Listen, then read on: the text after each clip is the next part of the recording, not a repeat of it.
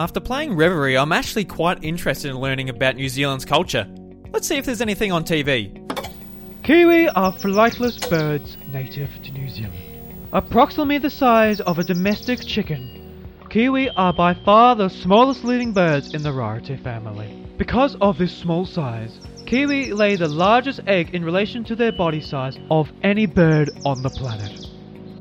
You know what, this is really interesting and all, but I might have a chat with Tom, Daniel and Jared from Rainbite, the developers of Reverie, to learn more about their game and what may have influenced the development process. Now, as Philip DeFranco would say, let's just jump into it.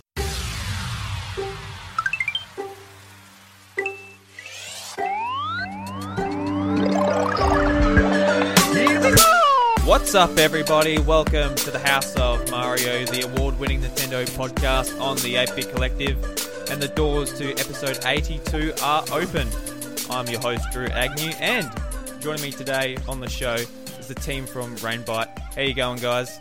Good. G'day. Pretty good. Now, so there's Tom, Jared, and Daniel. Just a quick introduction, what you guys do at Rainbite, and yeah, how would you like to introduce yourselves to the audience?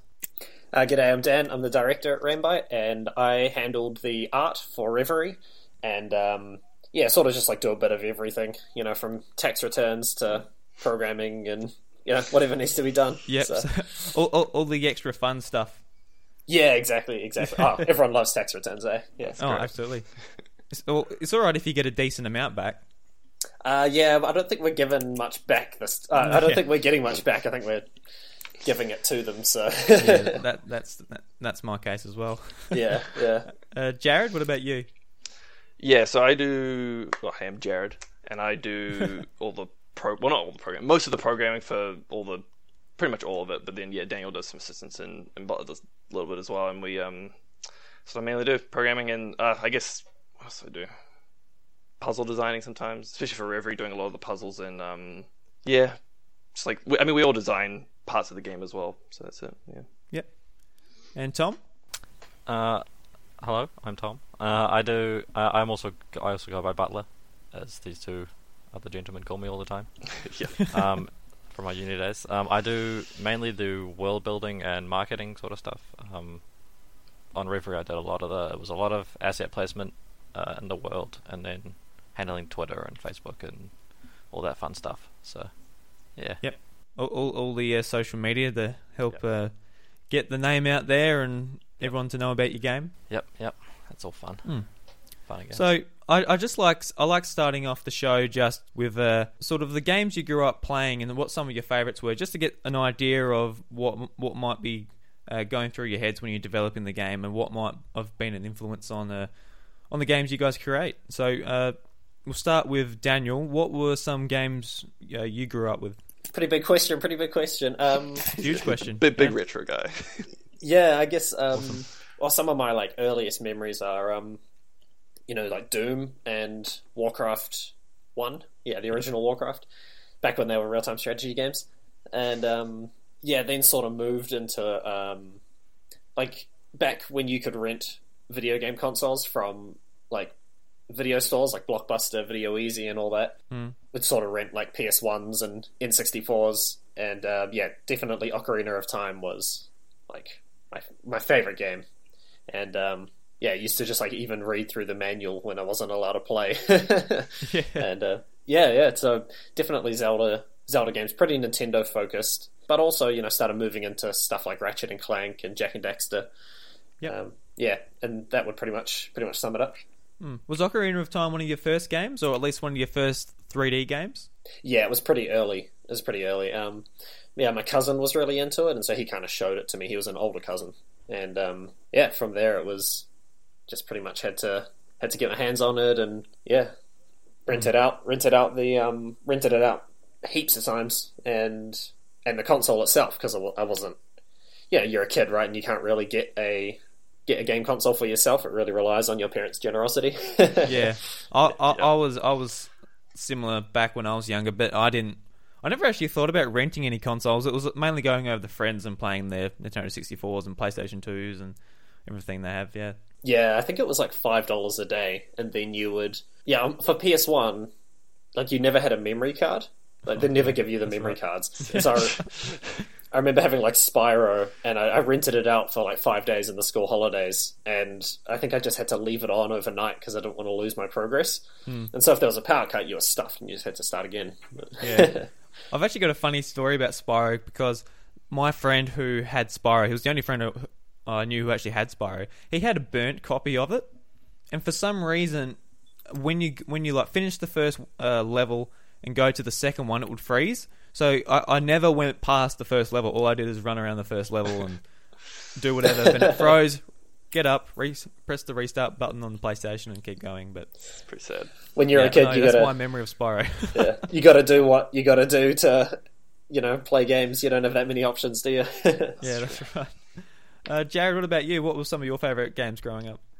Well, mine's kind of interesting, 'cause especially for, I guess, like the inspiration for Reverie, a lot of the knowledge from that would have come from Daniel, because I only played Zelda games. I never played Earthbound, but I only played Zelda games in the past like 5 years probably, because when I was a kid, I never had any Nintendo console. I had to go to next door neighbors' places or whatever.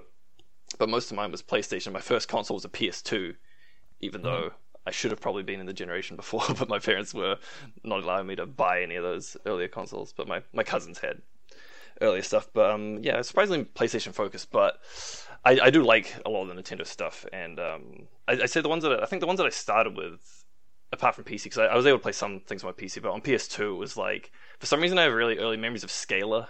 If you remember Scalar, we talk about that sometimes between us. It's a bit of a meme. I've never heard of Scalar. What's Scalar?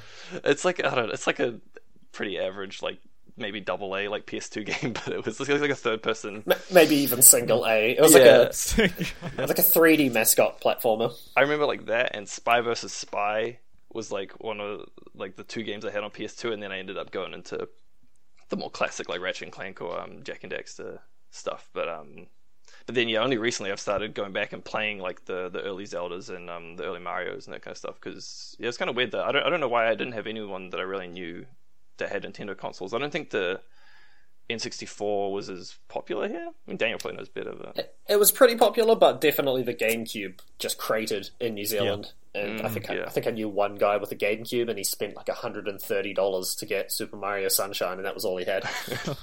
Yeah, in my area of South Australia, we everyone had a Nintendo 64, but then everyone went to PlayStation 2.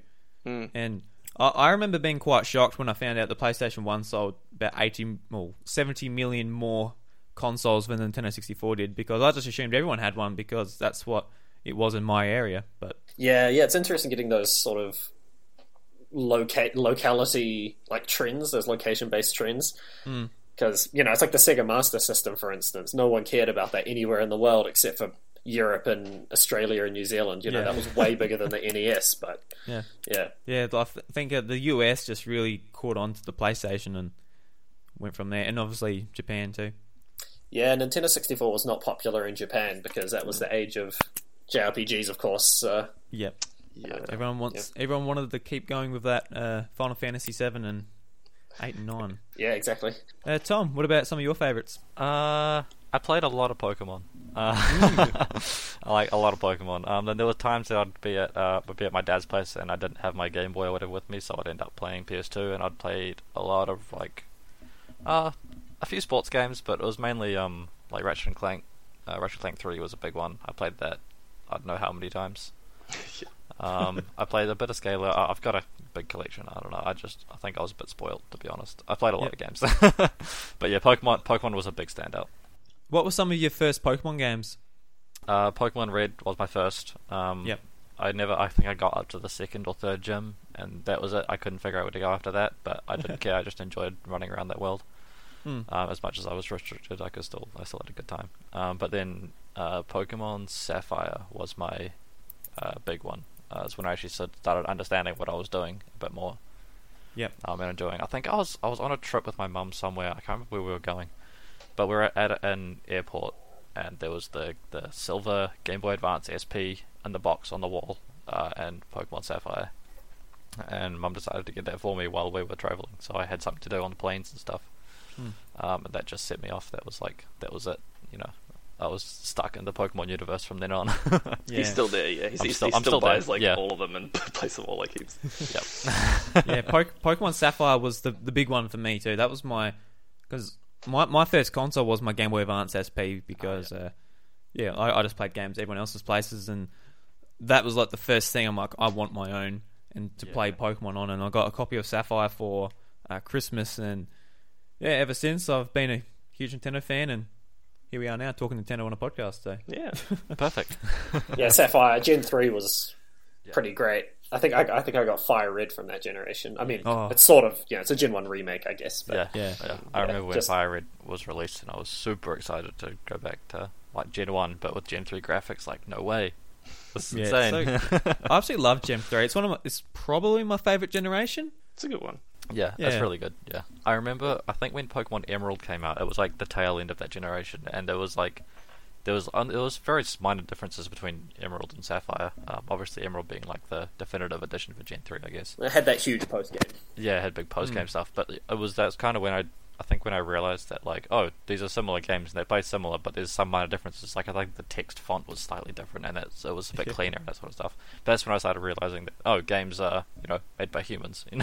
They're like there's like people have put real thought into these sorts of things to make things look a little bit nicer or whatever it was. So I reckon apart from Black and White too, I reckon Emerald was the best like definitive version of like what they've done of the Pokemon games. How they added so much to it. Like they added more story to it. How they've got the two teams.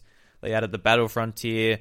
If you complete the National Dex, you could get a Johto starter. Like there was so much more to do. Yeah, it was really good. It was incredible. Yeah, and just with like the animations too, when because was it Crystal? They brought in animations. Then Ruby and Sapphire, they got rid of them. Yeah, Pokemon Crystal. And Emerald, was very they good come too. back, and Yeah. it just added so much more life to sprites.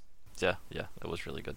So, how did you guys get into the games industry? What made you go from loving games, growing up playing them, to saying we want to make our own games? I think it was a pretty natural progression for all of us. When you're just so into something and your life revolves around something and it revolves around one particular hobby, and you start to think, oh, maybe I could get into this too, and start looking at what is possible. Like the pathways to get into it, and we pretty much all decided to. Well, all independently. We didn't know each other before university. But we all met at university in first year, all doing software engineering, and it was quite a game-based university, and so it was for people who wanted to get into the games industry. So we sort of had all decided independently that was what we wanted to do, and then we got there and clicked with each other, and we all have our different likes and dislikes in games, but. Yeah, I think we managed to find... We had to find something we all wanted to make, because there's sometimes when we brainstorm and it's like, I can't be bothered making that kind of genre, that's like not what I like. Yeah, so Jared doesn't like, turn-based RPGs, strategy games, or strategy RPGs, whereas I quite like those. But if I want to make that and Jared doesn't want to make it, you can't have a third of the team just not want to make that type of game. Yeah. But So, what do you think made you go from... Say, like, I assume you guys were paired up on university assignments and things like that before you decided to go, all right, let's make a huge game. Is that the case? Yeah. Yeah. We all had the same assignments, and I think I sat next to Jared pretty early on at university, and so Jared and I became friends, and then actually we became friends because of League of Legends. Pretty much everyone else was playing Dota, and he was the only... So I remember I was sitting one row back from Daniel and Jared, and they were looking at the League of Legends patch notes like every week, and I was like sitting behind them like, man, I want to talk to those guys, but I'm like I'm with all these other guys back here talking to, and they're all talking about Dota. I don't really care about Dota, but oh man. And then eventually I don't know how we actually ended up talking, but yeah. Well, it's just because our classes were quite small, and we had a lot of projects where you would be helping, the whole class would be helping each other out, really, trying to figure out how to do some things.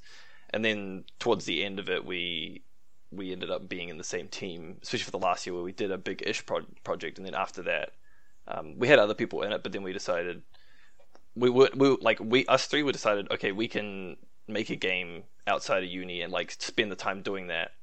And I think other people, they wanted to go get jobs and get money because we didn't have income for a year, essentially. Yeah. So, how did you fund the game while you were making it? Obviously, whether that's getting a part-time job or just saving, how did you go about it? slightly differently for all three of us. Yeah. Butler worked as a chef in a rest home. Yep. Part-time. And Jared used student loans. I just stacked it up whilst I was there and I put in the savings. Yeah. And then I had a part-time job sort of doing app development. And that pretty much got us through, got us to the finish line. It's sort of, we went a month or two over. But... We all lived at home, so if there was any board, it's quite low. So yeah, that was, I think if we were actually renting, I think we would have just run through our money like so quick that we probably couldn't survive at all, really. But yeah. It would have been a lot worse if we weren't living at home. I would imagine. Sure. Is Wellington quite expensive? We're in Auckland, which is even more expensive. Oh, you're in Auckland, right? That's one of the most expensive cities in the world. Oh, really? Wow. Yeah, in terms of relative to incomes and all that sort of stuff, I'm pretty sure it's classed as really unaffordable. Whether you're buying or renting, it's pretty bad situation. Pretty miserable, right now. Yeah. Like even Adelaide, I live in a small country town, and my friends that moved to Adelaide, like when they talk about their rent, I'm like, Jesus, like I'm just not in that world. It's quite cheaper in the country down here. Yeah, Adelaide looks really nice actually. That's like one Australian city that I wouldn't mind living in. But apparently Melbourne and Sydney are even more expensive in terms of their rents, especially Sydney. Sydney is bonkers. Like Melbourne's like really expensive, but yeah, like that people are struggling to get home loans and that it's that expensive to buy there, so everyone's stuck renting, and because of that, since the market's just so full that costs a lot to rent there. I'd hate to live in Sydney. It must make it really hard for. I think it probably affects the game industries of both countries. If you're a startup and you just can't make it happen if you don't have like a place to live. Apparently, I think I heard a stat, I'm not sure about Australia, but in New Zealand there hasn't been a company that has founded in the past 5 years which has more than 5 employees or something like that. Like all of the decently sized companies are already established, and you have a bunch of new ones coming through, but it's usually just sort of like us, companies like us, where it's just 3 of us and we're not hiring a bunch of other people and creating a whole bunch of jobs. So it's I think it all spills over into different industries.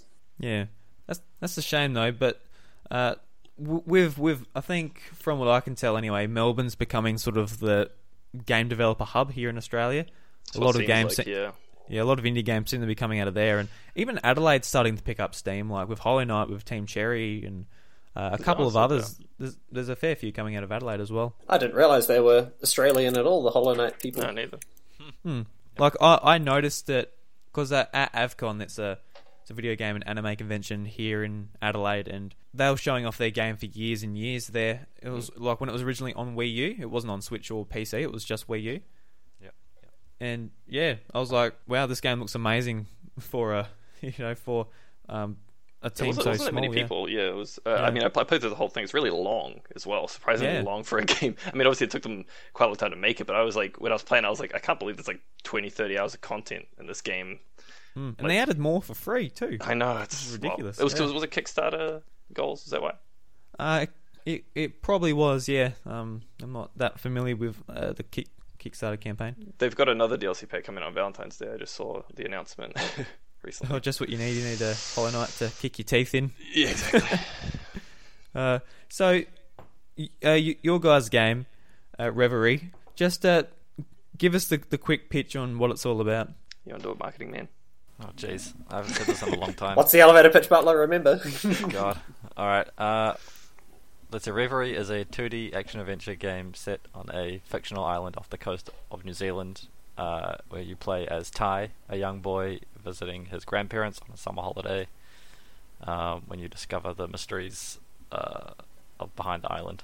And you got to go and explore and adventure and stuff. Good memory. Ad-lib, but yeah. A more natural way of explaining it would just be it's kind of like Zelda, set in modern-day New Zealand. With the sort of Maori myths in the background. It's frowned upon to put like other games in your game description though, so that's why you have to word around it, trying to tell people what it is without making it. I always feel guilty, say if I'm at PAX or something and I'm playing a game and the developers like, oh, what do you think? I'm like, oh yeah, it reminds me of Kid Icarus, or like just whatever it sort of reminds me of. I feel bad for doing that because I feel but it is the easiest way to sort of try and put your point across as well. That's how you sell it to people usually, because if you're like, do you like that type of game? And then they're like, yeah. It's like, well, you can play it because you'll enjoy a game similar to it. That's the assumption. Yeah. I really enjoy Reverie. I'm a big fan of these sort of the 2D Zelda games, and even like stuff like Blossom Tales, which came to the Switch the previous year as well. Yeah, that one looks good. Yeah, and having the sort of the New Zealand theme is really unique and really sets it apart from a lot of these games. So we're hoping, yeah. Unfortunately, the New Zealand setting, I think a lot of people, I mean, obviously Australians know all about New Zealand, and some Europeans, I think, were quite popular for like tourism in Germany and France and those sorts of countries. But a lot of places just assume that the game is set in America or something like that. Like the setting is a little bit lost. Yeah, as long as they buy it, Yeah, but yeah, it's quite interesting with the game influences as well. Like picking out what people see as the biggest influence. Like Zelda is obviously the big one, but I mean, these guys mentioned before that they didn't play a Zelda game for quite a while, and I had only played Ocarina of Time, which has, next to no influence on Reverie, just being such a different sort of game. I actually played Star Tropics before I played a 2D Zelda game. And so, Star Tropics was like a big... I guess when I was playing that, I was maybe 13 or 14 and just thought, I mean, this is kind of... It's like the Pacific Islands, which are just so close by. Rarotonga and Samoa, but like, what if it was like Star Tropics, but just like on New Zealand? Yeah. And then once you play Minish Cap and Link to the Past, then it's like, okay, because Star Tropics is a Zelda, I guess a Zelda like in the first place anyway. Yeah, when it was created, yeah. We get a lot of Earthbound comments, people saying that it's like Earthbound, even those who've played it, but I mean, apart from the general aesthetic, I don't think it had any influence really on the gameplay or the setting, or maybe just general quirkiness, because everyone sees Earthbound as being like a quirky game. But if people don't know Earthbound, a lot of people say Pokemon, because it is a similar look to how the Pokemon games would look as well. Yeah, sort of Gen 3-ish kind of resolution and art style. Yeah, but with Earthbound, I think Earthbound's definitely, it's quite weird and quirky, and there's like a lot of deep subtext going on there. Whereas with Reverie, I don't think it's quite to that level. It's more charming rather than weird. Yeah. I was going to ask that because a lot of people I saw on Twitter saying, "Oh, I've just picked up Reverie." These guys are big Nintendo fans, and they're saying, "Oh, it's a cross between Zelda and Earthbound." Really looking forward to jumping into it. And looking at the game, I think just from the idea that the game's set in modern times, and your items are weapons from your everyday life, like your cricket bat, your snorkel, and items like that. I think that sort of just gives the Earthbound vibes, and talking to the NPCs and everyone around the world too, just like with all like the silly jokes and sort of the humour, I think that's very Earthbound-esque as well. Yeah, I can see why people would think that, I guess, because... But yeah, the interesting thing is that, I've never played Earthbound. I know some things about it, but it was the visual aesthetic was something that we liked. We liked the more pastel-y colours instead of the more traditional, like a lot more darker colours on NES games and that kind of stuff. So we wanted to kind of go for that style more. But yeah, there's like no gameplay parts, which is the problem. Is when someone sees it, and they're like, "Oh, I'm looking forward to like a turn-based game," and it's like, "Oh, it's not JRPG like sort of thing." Yeah. Yeah, they're going to be very disappointed if that's what they think Reverie is. Yeah, I think like from... If people are expecting that, they'll catch on pretty quick when you go down the basement and you do a puzzle and a key drops down. You're like, okay, yeah. Unfortunately, by that stage, they've already bought it though, and so if they're wanting an RPG, then they're $13 at a $13 loss. Just go watch the trailer; it's easy enough, Yeah, it's pretty. Pretty We've tried to get that point across. We had to make sure in all the trailers to make sure you add real time combat into the trailer so that people don't assume that it's some turn-based combat thing, because there was a thought where like it is unfortunate if someone buys it, hoping it's something else. Hmm. So the Earthbound sort of similarities, or people sort of drawing from that, was that just a happy coincidence then? We definitely chose an aesthetic that was like similar to Earthbound. Yeah, intentionally. We had basically enough money to work on this game for 12 months, give or take. And so none of us had done art, so I just had to do art. And yeah, it was just those were the constraints, and Earthbound had like a nice, clean, simple art style, which because you know how Earthbound is, it's kind of isometric. The buildings got isometric out the back. Yeah. We thought, okay, that does not fit for a Zelda like trying to roll around a town and all that sort of stuff. So I was like, what if we did that, except it was straight on? And then we found that Mother 3 exists. Earthbound's essentially the sequel to Earthbound, except it only came out in Japan, and they did the same thing 13 years before. Yeah. But by that stage, it was too late. Yeah, it's not so. Yeah, it's not so much Earthbound, but Mother 3 actually looks like a lot more similar to that. Yeah. So, yeah, now that you say that, like everyone's saying Earthbound, but yeah, Mother 3 is probably the one where people should be drawing the art style from anyway. It's definitely close to the aesthetic of Mother 3, definitely close, but it's a lot less known because it's limited to Japan and everything. So I'm assuming that's why. Released anywhere else. But obviously the gameplay is just so far away. I don't think it takes any other influences. I mean, none of us have played Mother 3. None of us can play Mother 3 because it's not in English. You can play it, but you just don't understand so much legally. Yeah, through quite text based. Through nefarious means, I suppose. Yeah, there's a great fan translation out there. If you are interested, you can play it, just not on your Switch. No, maybe one day. Now that we're released on a Nintendo console, we have to publicly say that we'll wait for any localization Absolutely. that Nintendo do. I was curious about the art because when you guys said what you guys do for the game, none of you guys said artists. So I was curious because, like, I think everyone can sort of stand around this too. Like, the art is great. I absolutely love the pixel art. I'm a big sucker for that type of thing. Being a old school Nintendo fan, so I think you've done a great job on it, especially if you're like, if you're not an artist and you sort of just learnt it as you went. Oh, thanks. Yeah. Pretty much learning as we went. Just kind of pull up. I mean, I've played a bit of Earthbound before, and it's like, this is sort of how they do houses, or like this is sort of how they do trees, and then you just kind of wing it. And the first 3 months, it's kind of looks bad, and then after that, it looks good. Do a couple editing, go back and try and make things look a bit better, just to keep it all consistent. But you don't want to do it too much. I mean, some games will go back and redo a lot. We tried to not do that because of time constraints in a way where it's like, don't want to get away from yourself with that. Yeah, I'd redo stuff that definitely was pretty poor. Early attempts that were just sort of chucked in the game. But yeah, apart from that, it was a relatively smooth process. But there's a lot of things that, are outside of, a lot of new things that we put in the game, which other people haven't, done. So just from an art perspective, so it's kind of... You take like real life reference and just do your best. Yeah, pretty much. Like, we went around and took photos of various things in New Zealand, and I just try and draw them in pixel art form, basically.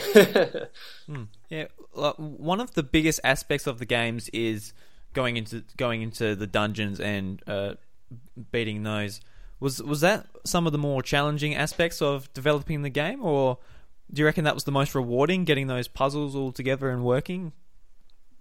Yeah, I think that like it's definitely the most, like, once you've got it done, you're like, oh, we feel like we did this pretty well, assuming you did. You design it, we pre-design it beforehand. We're all like working to see like how many puzzles do we want per dungeon, or what enemies should we introduce, or when should you get the item, and that kind of stuff. And when you get the whole thing done, it is pretty rewarding. But then getting towards the end of the game, we got to a point where we feel like we're exhausting the puzzle opportunities or the puzzle variations, that we don't want to make it the same puzzle every time. So we always, for every puzzle, we were trying to add a new aspect to it, so it wasn't just exactly the same. And that is fun in a way, and then at a certain point it gets really hard because you're just doing too many puzzles. Yep. And I guess one interesting thing is that we didn't really do that much iteration. Once we designed it, we actually ended up kind of just doing it as we designed it, and we're pretty happy with how we did most of them. Just the way, and I think that probably helped with development time, bring it down, is we didn't really feel the need to iterate that much on a lot of what we did. We felt like it was pretty good when we did it the first time, which I don't know if that's cocky, if that's just just how it was. But it doesn't quite have that, like, Nintendo games, like when you play Minish Cap or something, you have just that next level of, like, the mechanics integrate so well with the world and with the dungeons, and yeah, we didn't quite have that, like, not quite that level that they get. I mean, people who don't like the game would say we didn't get even close, but but yeah, it was definitely. It was a game that, you know, we did have serious time constraints on, and I think we had roughly a year to make the game, and we were six or 7 months through with 2 dungeons, and we're just like, oh my gosh, like, yeah. I mean, it sounds dire when you say 2 in 6 months, but it's because we set up a lot of the framework for it, and then once we knew how to make dungeons, it was a lot quicker to get through making them. We didn't rush any of them, I don't really think. I think we tried our best to make them good. But by the time we got to the third one, like the third dungeon is, I think, a good dungeon. Yeah, I really like the third dungeon. Yeah, and the fourth one is, you know, has some interesting different mechanics, and yeah, the fifth one is huge. I think the fourth is my favourite, though. When we initially designed the fifth dungeon, it was bigger than the world map, I think. I mean, it still is, I'm pretty sure. I mean, not in terms of tiles, but in terms of like overall space, because there's missing tiles in the world map. It's a complete square. Okay, yeah. But in terms of like, it's like 4 floors, I think. Yeah, but when we first designed it, it was bigger. Like in terms of tiles, I remember we had like, and then we're like, wait a minute, this is ridiculous. We just start cutting things down. Yeah. But yeah, that was quite funny. Did you find you had to be slapping yourself on the hand sometimes? Like, no, don't make it so big, bring it back, or were you pretty well set and making the game small enough to get it out in time? I think we scoped. That was probably one of the strengths of the project. Yeah. Was how we scoped it, and we didn't let anything get too out of control. Like, we had a lot of ideas and all that sort of stuff, but yeah, we were pretty quick knowing whether it was going to be possible to actually make it into the game. So yeah, a few things got cut very early on. So we cut one dungeon, and then we were going to have, you know how you collect feathers throughout the game world. Yep. We were also going to have like fishing, like you fish in different spots, and there's a chance of getting, you know, different breeds of fish. But it just didn't. It didn't fit into any other mechanics in the world. Like, I mean, I guess it would just be a consumable or something like that.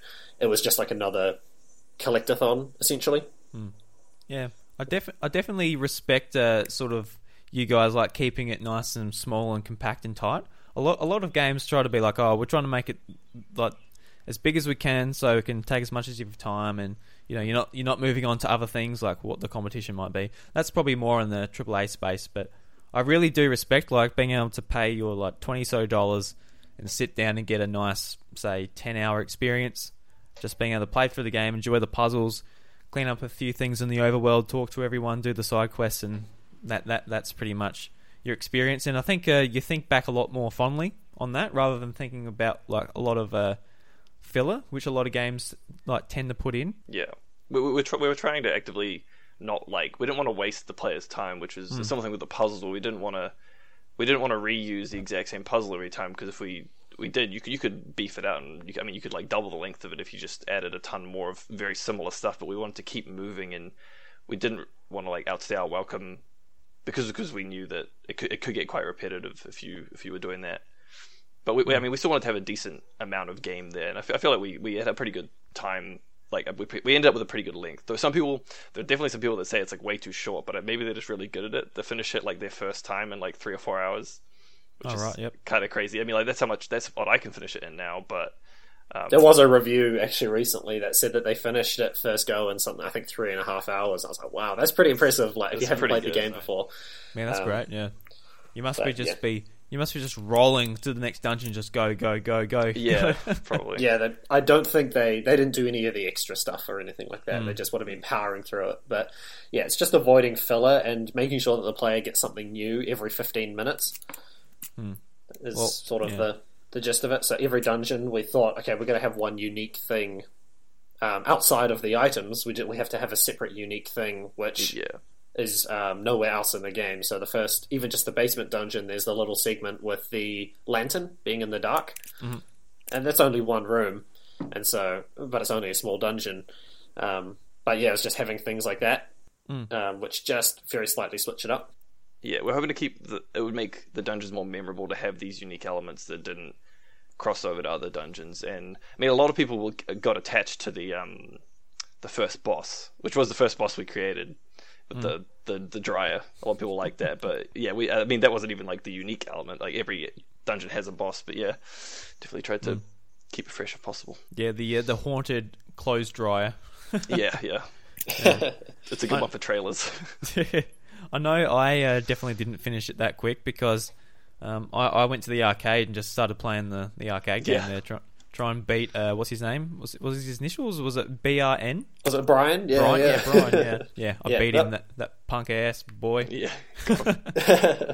Yeah, people like that one as well. Even before the Switch release, you know, just going back to when it was on PS4 and PS Vita, you know, 6-9 months afterwards, we were still getting tweets from people like showing us their High score scores. and all that sort of That's stuff. awesome. Yeah, their high scores, which is pretty cool. I think someone managed to get like 50,000 points or something ridiculous. Ooh. Crazy. It's Yeah, a very I was like, linear damn. scaling game. So if you can stay alive, you can just keep playing it, and you can just keep going. But I mean, if you want.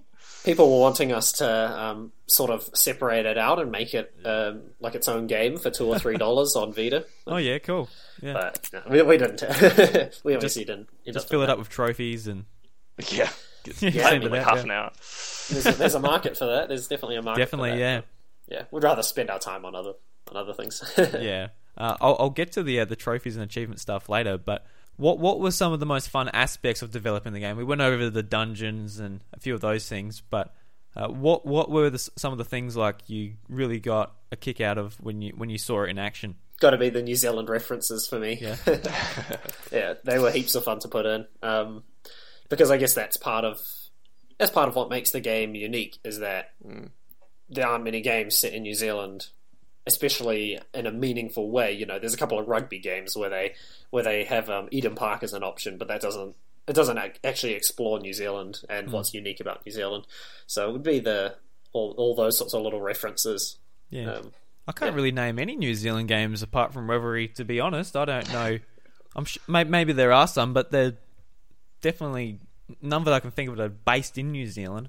Maybe some of it are developed, but Yeah, I mean, some games have like parts of it maybe set in New Zealand. I think just recently Hitman 2 has a Hawke's Bay map, but it definitely doesn't explore like.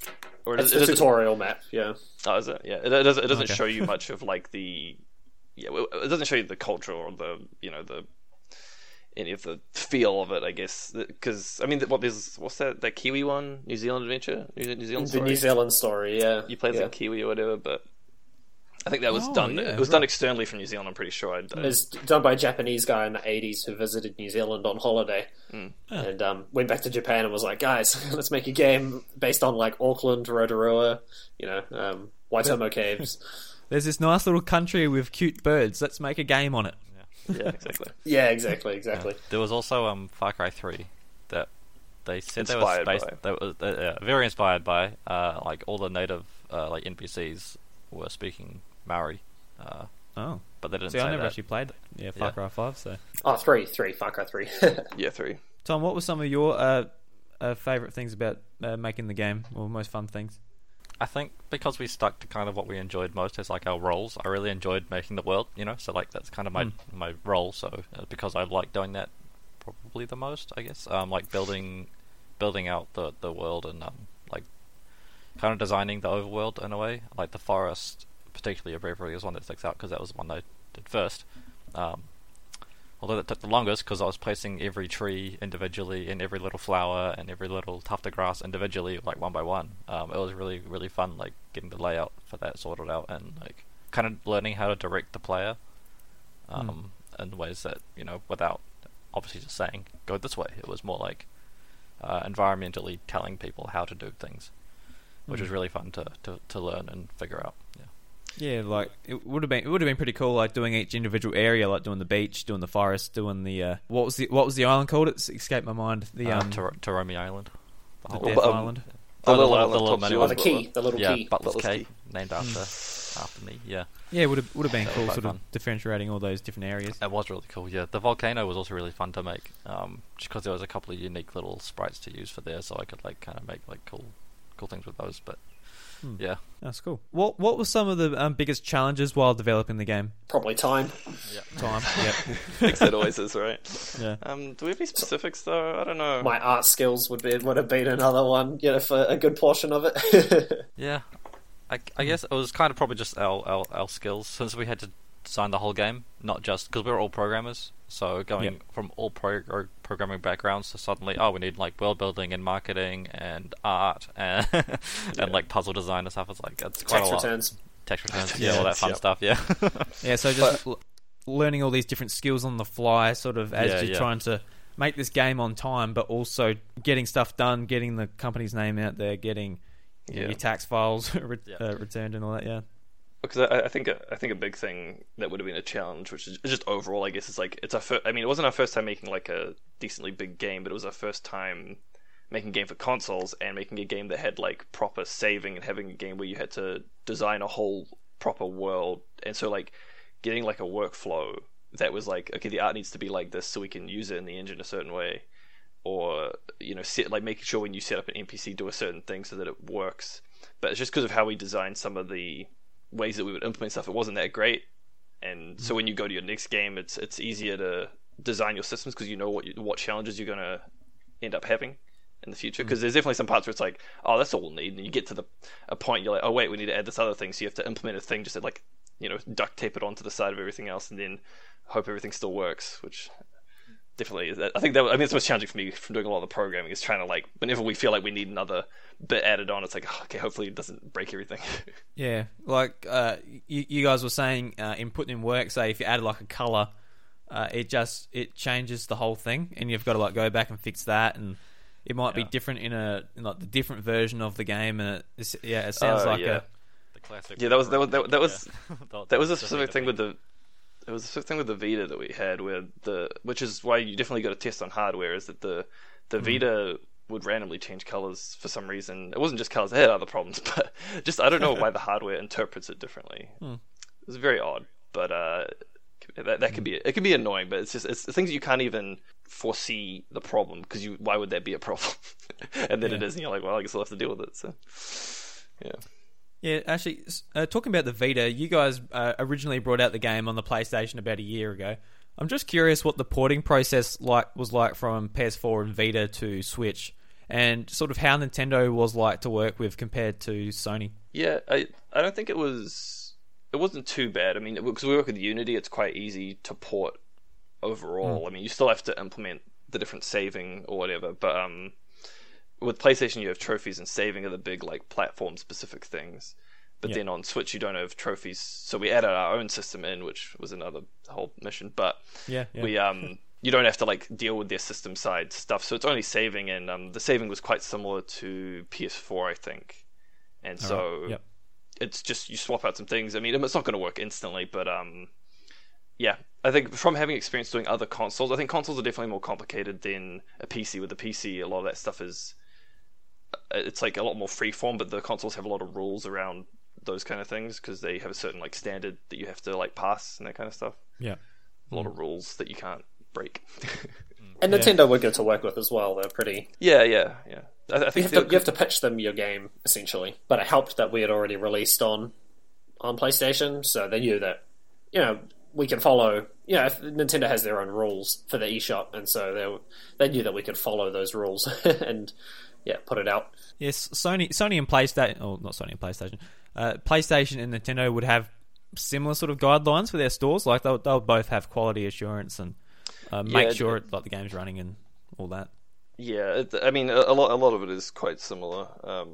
So yeah, having experience with one definitely helps because you kind of know what to expect. And I think one thing we didn't really realize when we first did PlayStation stuff is just how long corresponding and accepting things and getting things back, and like it takes quite a long time, and we still have trouble with it now. It's just like it just takes so long for things to get around and get accepted, and that makes it just take a bit longer because we were hoping we'd get the game out quicker. We were trying to get out in Q1 last year for PS4 and Vita, and we ended up just in America hitting March 31st. That was on Vita only, and then on PS4. PS4 came a bit later. We were aiming for January, I think. Or like late January or early February, and then it took like a month to QA because I don't know, it failed for some small issue or whatever it was, and then it's like, this might take too long. So yeah, that was pretty rough. I think I uploaded the final PS4 build on the morning of my wedding. Yeah, that's right. Oh god! And then sort of I was down in Queenstown on honeymoon, and then I called my sister. There were some things that needed doing on the PlayStation developer site, so I had to get her to like go onto the computer and because it's an all IP address. yeah. So it had to be my home IP, so I had to call my okay. sister and get her to sort some things out. And but Nintendo's definitely even easier. I think they want to be easy to work with, and they're quite prompt doing things, and they're quite detailed in their responses. Yep. I think the website's a bit more modern. Like the interfaces are a bit more modern compared to PlayStation as well. Because I think PlayStation stuff's, I think because Nintendo stuff they only really started making it easier for developers recently. Yeah. Where it was really, I think it's quite hard to get onto Wii U and Wii and that kind of stuff. But then it's been getting easier. I think they have new ways to submit all that stuff. So it feels. I mean, I didn't actually do a bunch of the PS4 submission stuff, but I've been doing the Nintendo stuff, and it's felt a bit easier from what I heard from Daniel, where he was doing a lot of like forms that seemed like it would just be kind of annoying to fill out. Yeah, Sony systems used to be quite old. I think they're just rolling out a bunch of new ones. Yeah. But one example was when we were looking to patch the Vita game. Basically, no one from New Zealand had ever done it before, and so our time zone broke their website. Wow. Well, it didn't break. It broke the form, so I couldn't submit the form. I don't know how or why, but yeah. Yeah. And so, after a bit of going back and forth, they just told me, it's the time zone. Can you please set your time zone to London and then restart your browser and then give that a go? But, just one of those coding things, I guess. Just something for some reason just does not like it. Yeah. I feel that.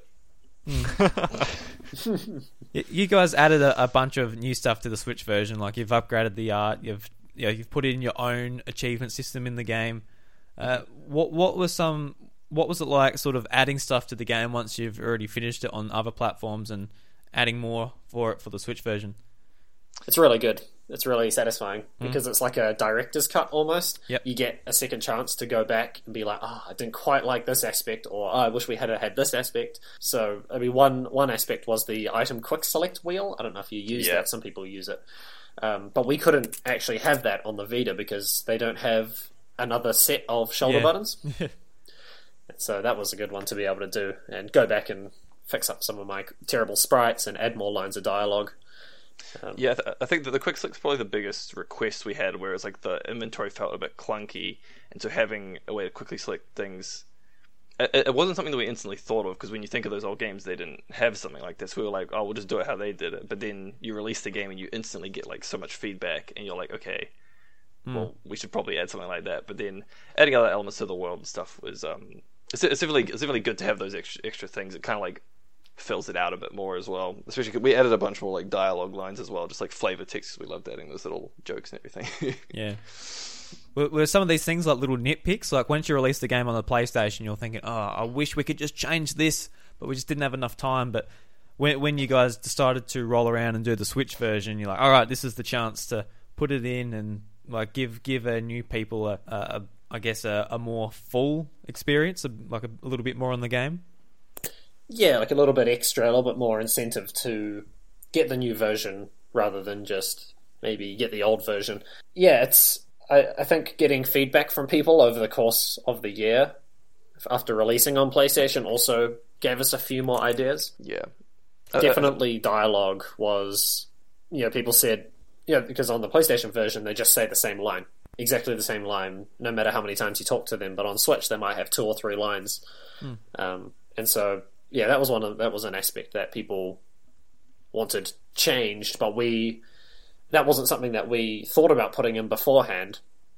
But we just found out essentially after the fact that a lot of people would have preferred a bit more variety in the dialogue, and certainly the trophy system. Obviously, Nintendo doesn't have a trophy system like PlayStation does, but if we launched on Switch without a trophy system, it feels like it's like it's been removed. It's like less content essentially. Yeah, because we have a lot of jokes. I know you guys are big that. fans of a trophy system. So yeah, when I saw that was implemented, I thought that was like really really smart, because you were saying how on PlayStation, like a lot of people were going for the Platinum Trophy because it was obtainable and it was fun to do. And I just want to ask you, because you guys reached out to Greg Miller to sort of do the trophy consulting. For those that don't know, Greg Miller's a big PlayStation fan, kind of funny, and he's always complaining that developers are not implementing trophies in the right way. So what was it like sort of going back and forth with him, trying to make sure the achievements and that were right for the game?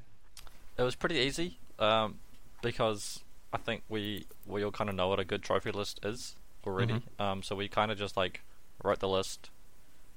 We kind of like just took some out and put some in kind of thing.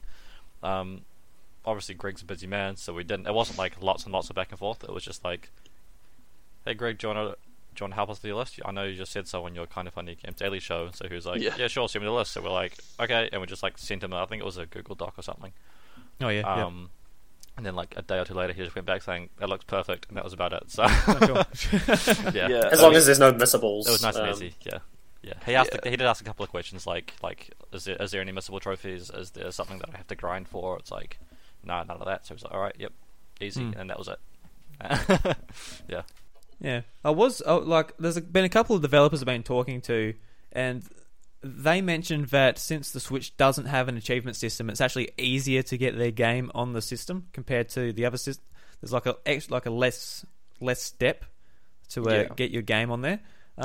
Do you find it as I guess not a positive, but is it not such a bad thing that Nintendo doesn't have the online system, or would you personally like to see it on there? I'd like to see it. Jared's a big trophy man, so yeah. I wouldn't mind. Jared's big into his trophies. Yeah, I don't mind either way, personally. From a developer point of view, I think it makes it easier. Yeah, it makes it easier. But on the other hand, trophies are an opportunity to, make more jokes. Basically, yeah.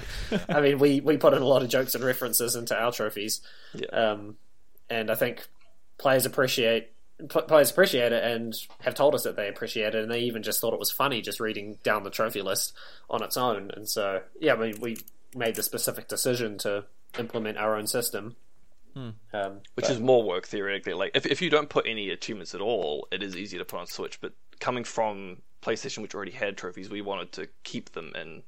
And it's kind of odd that the Switch doesn't have any kind of achievement system, because I mean, pretty much every other platform does, even PC with Steam having, Yeah, even iOS has it, so... Yeah, exactly. And so when you make a game... So they are optional on those too. Yeah. Yeah, but if you're going multi-platform, generally you're going to have to do trophies or achievements or something, so usually it's... Unless you're doing Switch exclusive, then yeah, you'd be ignoring it. And then it would make it easy, because yeah, in terms of the specific system side stuff, it's usually saving and trophies are the two things which are different for every console, and since Switch doesn't have one of those, it's just saving, which does make it a bit easier when developing for it. Yeah. But like having achievements and trophies, it just helps you want 100% of the game. So, that's how I feel. Yeah. You finish the game, and a lot of people will be like, "All right, I'm done." But if you want the trophies, you'll go and collect every bit in the overworld, and you'll go and talk to all the NPCs and do the side quests and whatever you have to do to get these trophies. And I'd love to see it come to Switch. I think that opportunity is sort of long gone. I think Nintendo's definitely shown they're not interested at all for whatever reason. I think they're a bit silly to sort of let that pass them by. I think they're too stubborn. They're like, that's what the other guys are doing, and we're not going to do it. Yeah, I think it's part of their philosophy, like they're not wanting to tell players how to play their game and all that sort of stuff. I mean, it's a valid reason. I think from the PlayStation point of view, it's a big incentive to play the game. A well-made trophy list where you get the platinum. I mean, I think for like you see some bad trophy lists and they've got under 0.5% of players getting even close to the platinum. So sometimes they're unfair, especially when they are. I feel like having any trophy required for the platinum that's online required is a big annoyance for a lot of people, because especially a big thing on the Vita is servers go down a lot, and so like Wipeout just got removed, and you just can't get the platinum, and it's just like gone forever essentially. So especially like back in the PS3 days when they were doing like really tacked on bad multiplayer modes in their games, like stuff like classic. Tomb Raider, where it's like, hey, this is a great game, but we've got heaps of trophies online, and you're never going to want to play online because it sucks. Yeah. Uncharted as well had that. Yeah. Well, Uncharted Wasn't so bad in Uncharted. Oh, they did it separate though, didn't they? Well, because Uncharted 1 didn't actually have trophies until they patched them in, and the thing that all the Uncharted games do, which is actually smarter, which they add the trophies as DLC trophies. Yeah, so that's good. Yeah. The multiplayer ones, so that you don't, they're not required for the platinum. And I think because they're first party, they understand the trophy system a bit more than some other people do. Because a lot of third parties will just be like, actually, this is kind of weird because Killzone, made by Guerrilla, also first party, they had one where you have to be like top 10 online in a week to get a trophy, and it's like, I'm like never going to get that. It's like people don't have time for that, eh? Like, yeah, it's annoying. I mean, that's another. I mean, going into time, what you're asking about before in terms of making Reverie sort of short and sweet. Like, you know, we talk to a lot of people in the games industry, outside of the games industry, and like no one has time, or not as many people have time, especially in our age group and above, to just put 80 hours into a game in like 2 weeks. It's just not practical. And so I guess, especially if you're an indie game, you don't want to try and compete with like Red Dead. You don't want to be like, oh, we're also that time. Yeah. That's like that's a battle that you always lose trying to compete with those sorts of big experiences. Or like Persona 5, like that game justifies 100 hours, but they have the budget to justify 100 hours as well. Yeah. So it was just taking our budget and then not trying to stretch out the fun, just trying to keep it consistently fun and fresh, and hope that people finish the game, and they do. I think over half of the players who bought it on PlayStation have platinumed it, let alone finished awesome. it. It's maybe close to half, if not more. Yeah, well, I think an interesting thing, especially with games journalists, is it does seem that they would much rather appreciate a game that's short as well. Like, maybe not all of gamers, because maybe you want to buy a game and make it last 50 hours, but a lot of games journalists would prefer a shorter game to be able to play it, review it, and get the whole experience without feeling like they've missed out. And as an indie, it's definitely easier to hit that shorter time. Because if you just add grind for like no reason, I feel like it's not like helping the experience. You're making people feel like they've got more money, like more worth out of their money, but not really. Yeah, like a lot of people, I guess if you're buying a $80 AAA game here, you'll probably want it to last probably 30 to 50 hours to sort of to keep you entertained in that. But you guys are charging about 20 Australian or 20 something Australian. Yeah, and I think it might even be less, to be honest. I think on Switch it's like 20. I think. 20 is it 20 Australian? It was it was $22.50 on Vita. I remember back last year. So. Oh, we dropped the price marginally in European regions, including Australia and New Zealand, after launch because it was too high. We accidentally because America doesn't have consumption tax, but Europe does have consumption tax, and so just the way that affected the pricing, added it on top, and so we actually cut it down a bit. So, but yeah, around 20 Australian. I think it's $12.99 in the US. Okay, yeah. Wow. So yeah, it's even cheaper than I thought. That's awesome. Well, basically, we just decided we have to be cheaper than Oceanhorn, and Blossom Tales. Yeah, and they're about that $20 mark here too. Yeah.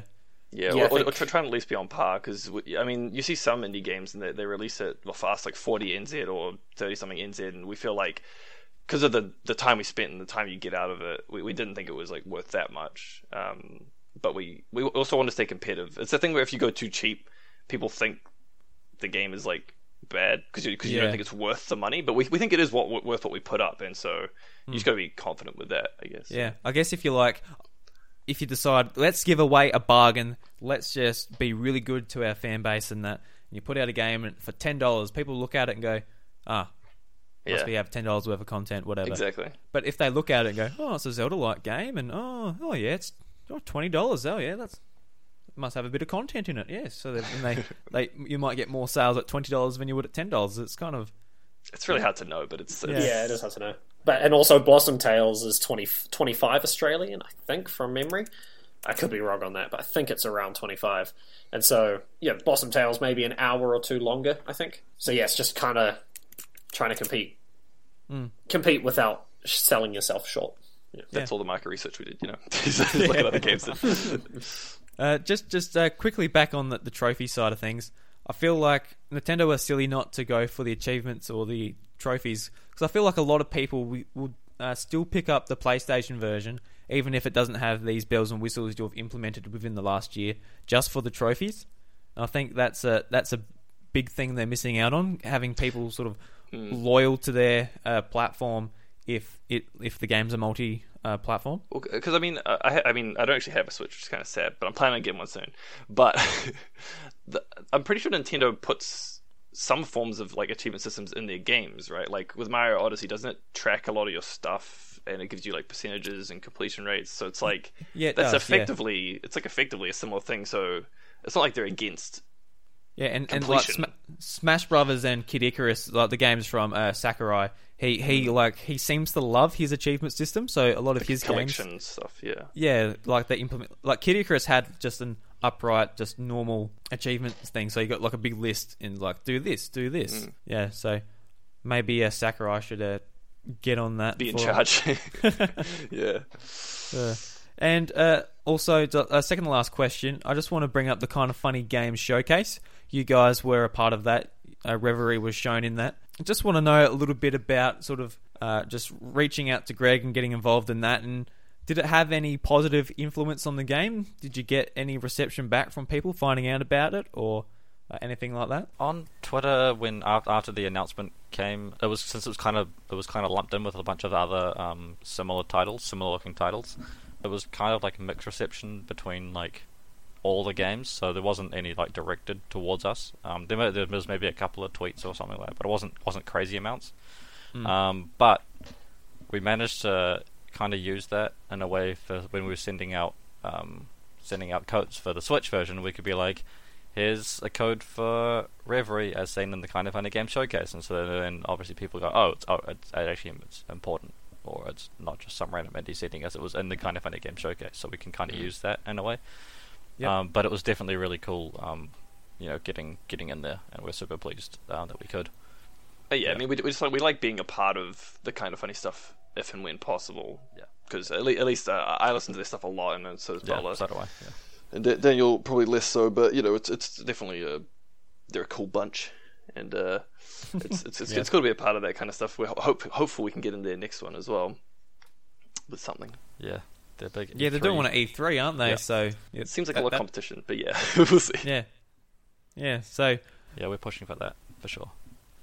So for a future unannounced title, yeah, which might also be Tokyo Game Show as well. Ooh. Possibly because something new. We're going to be in Tokyo on like a trip, and we planned it around TGS so we could at least attend. But absolutely. hoping to show if possible. Yeah. I'm moving to Japan in a month, and so these guys are coming to visit in September. And I might finally get to play Mother 3, who knows? Yeah, if you learn Japanese and go to an older store and get the Game Boy Advance copy. I'll definitely be hitting up the retro stores. I've been to Japan twice before, and left a lot of room in the luggage to I won't have bring, much room, bring but I'll see. So, Daniel, if you're moving to Japan, how's that going to affect sort of the team relationships and like development on your next game? Well, it'll have an effect in terms of maybe time zones a little bit, but we already worked separately on Reverie because we live quite far apart. Auckland is, I guess maybe like Melbourne, massively spread out, and so I'm sort of centrally westy, and then Butler's way north and almost actually outside of the Auckland region. Yeah, almost. And then I'm also nearly outside the Auckland region the other way. Yeah, way east, like deep east, and so we're all 40 minutes to an hour away from each other. Okay, yep. And to save money, we didn't even rent an office. We just worked from where we lived. Oh. So it'll probably be a similar situation. It's just these guys will start work at 9 and I'll be starting work at 5. Yeah. Oh, fair enough. I sort of just assumed you would, like, if you're living in the same city, you would all work together. But if saving money, just working from your home and using the internet, that's probably the way to go about it. There are shared spaces that we could be using, but that's also like travelled costs for us and time, and it's like we just work from home. We did get together once a month, yeah. once every month or two, and for dungeons we drew things out on paper together. I actually have those documents here, paper drawings. And guys, I'll finish up the show with a question. If you guys could make a game from one Nintendo franchise, what would it be? Oh, that question is a good one, but it's just like too many options. It's like a buffet. Yeah, Probably Star Tropics 3 for me. I guess most people would assume we'd pick Zelda or something, like a 2D Zelda, but I feel like I'm not really that keen to jump straight back into the same genre, so I don't even know what I want to pick though. With Zelda, you have like 30 years of fan expectations to live Yeah. up to. It'd be pretty There's, like, scary so much making a pressure. Zelda game, I would imagine. Actually, the one I would pick, I want an F-Zero sequel, another one. So we do a racing game. Branch out. Yeah, definitely. Someone's got to make it. Nintendo won't, so... Exactly. Yeah, F-Zero's a good one. I'd love to work on a Pokemon game. But yeah, Just switch it up, Butler. They did the same formula for too long. I know. Well, there you go. F-Zero sequel, and another Pokemon one. We know for sure that that's getting made. coming. So Yeah, and then Star Tropics 3, which I don't think is ever coming out, unless we have something to do with it. But Hey, reach out to Nintendo. I don't know if anyone cares about the franchise, really. I mean, when was the last one Okay. made? We'll make them care. the last one made was Star Tropics 2. I think it was like 1991 or no, it was like it was the second to last NES game ever made, Wow. Oh, really? and Well, it was only released in America. So Star Tropics was never released in Japan, either 1 or 2. Oh, wow. so it was never on the Famicom. That's different. Yeah. Yeah, I think it was. They wanted to make something specifically for Americans, and so it's like a young American boy is the main character. He runs around with a baseball bat or something like that. Oh, He's got a yo-yo. I think. He's got a yo-yo. So, I mean, that was we put in the yo-yo sort of as a nod to Star Tropics there. But not many people pick up the Star Tropics reference. Someone on Giant Bomb picked it up, I think, on the video. Did they? Yeah, it was mentioned. It was mentioned once or twice. So it's nice seeing it because Star Tropics, believe me, it had 10 times more influence on the game than Earthbound did. Yeah. Yeah, so if anyone's going to write an article about what anyone said on this podcast, probably that would be the quote to take. Star Tropics has had more influence on the game than Earthbound.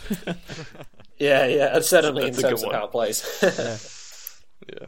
Yeah, please get that message out there. I'm sick of hearing about how it's an Earthbound clone. I don't blame you. That's why I try and stay away from it. But I feel like that's a question a lot of people would have liked to hear discussed.